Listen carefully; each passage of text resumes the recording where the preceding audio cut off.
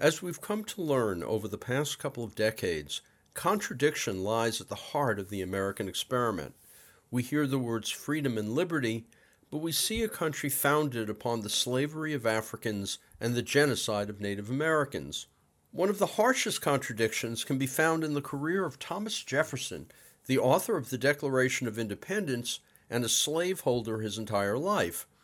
His image is further complicated by the 3-decade relationship he had with Sally Hemings, one of his own slaves, and that relationship is at the heart of Thomas and Sally, a controversial new play now at Marin Theatre Company through October 29th. As teachers and professors have discovered, turning history into story isn't as easy as it looks. Playwright Thomas Bradshaw has found a brilliant framing device that allows us, the audience, into the story by keeping a modern context. We're in a dorm room, and 2 college students, Simone and Karen, are discussing a report Karen is writing on Jefferson.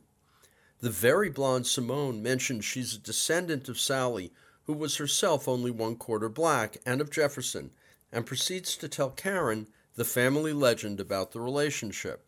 Suddenly, the dorm room is invaded by 2 men in full 18th century garb.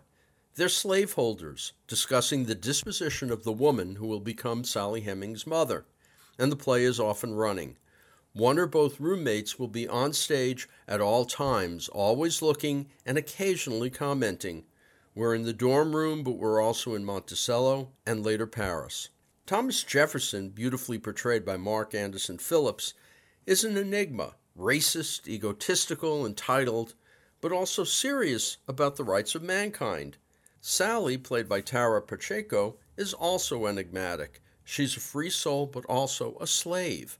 Their acting is matched by Ella Dershowitz and Rosie Hallett as the 2 roommates, and in several supporting roles by J. Peter Callender, as well as the rest of the cast. 2 difficulties arise with the play. The first is that Bradshaw starts it off long before the relationship begins, and Sally herself doesn't appear until Act 2. It's too much, particularly when Act 1 sets up a rip-roaring night of theater that just can't be sustained. The play, counting intermissions, is over 3 hours long. The second concerns the relationship itself. Sally is 14, a slave, having sex with her master. Today we call that rape, no matter the circumstances. It may be this is implicit in the characterization of Jefferson or in the childish behavior of Sally when he first broaches the subject of a, quote, relationship. But clearly it's not explicit, particularly in the 2 scenes in which they share a bed.